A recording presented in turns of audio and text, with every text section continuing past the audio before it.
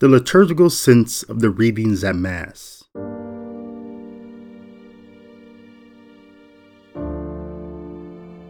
Sometimes, we might oversimplify Christianity to the point that it sounds like foolishness to people who are perishing.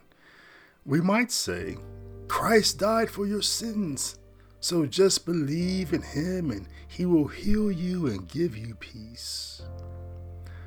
While that proposal of our faith would be accurate and enough for some people to believe, for others, it might ring so simplistic that it sounds too good to be true. We cannot dismiss that some people are very well aware of their sins and how many people they have harmed. Because of that, they internally feel they need a rigorous type of penance or faith that punishes them while it redeems them. On the other hand, when God gives us standards to live up to and boundaries not to cross, as he spoke in the Ten Commandments we hear in today's first reading from Exodus, chapter 20, verses 1 through 17, the perishing feel as if their freedom is being taken away. Then, when the Lord comes to correct our errors, as he did in today's gospel reading from John, chapter 2, verses 13 through 25, where he cleanses the temple of thieves with his whip made out of cords, we call him harsh, question his love for us, and beg for his mercy.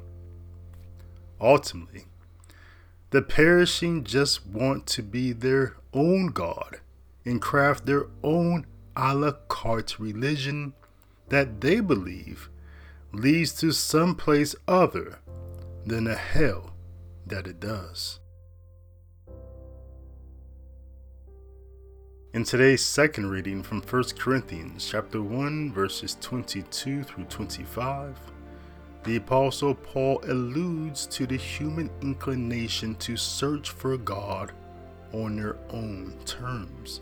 He writes, Jews demand signs and Greeks look for wisdom, but we proclaim Christ crucified, a stumbling block to Jews and foolishness to Gentiles.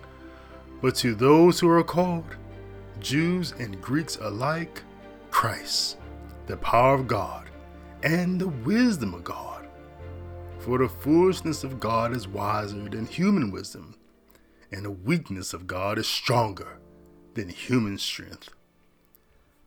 However, not only do we search for God on our own terms and through our finite understanding, but we also consistently miss God's merciful response to our yearning, everything we search for.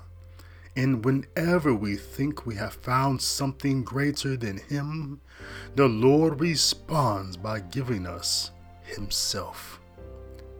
We search for love, and he tells us that he is love. We search for truth, and he tells us that he is the truth. We demand to be ruled by kings like our neighbors, and he comes as the King of Kings. We knock on doors, and he tells us that he is the door.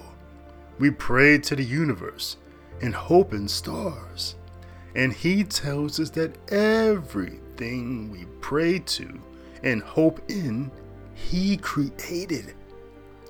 Every time we ask for a sign, the answer is himself. Try as we might, we cannot outgrade or outglory the greatness and glory of God.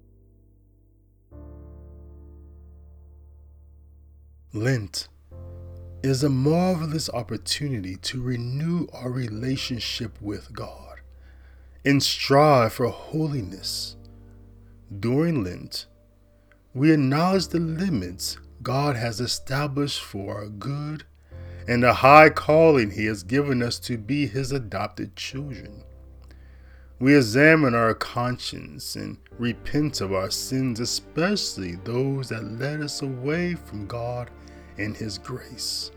Lent is also a perfect time to appreciate how the Mass, by allowing us to listen to God's Word and to receive His body and blood in the Holy Eucharist, fulfills the deepest longing of our soul, which is to be near to God and to be known by Him. This is just one way how the readings at Mass this Sunday connect to the liturgy, and how the liturgy is forming us how to live our lives in the world. Be in the world which you have received through the liturgy. I am David L. Gray. Visit me online at davidlgray.info for more content and context about the liturgical sense of the Scriptures.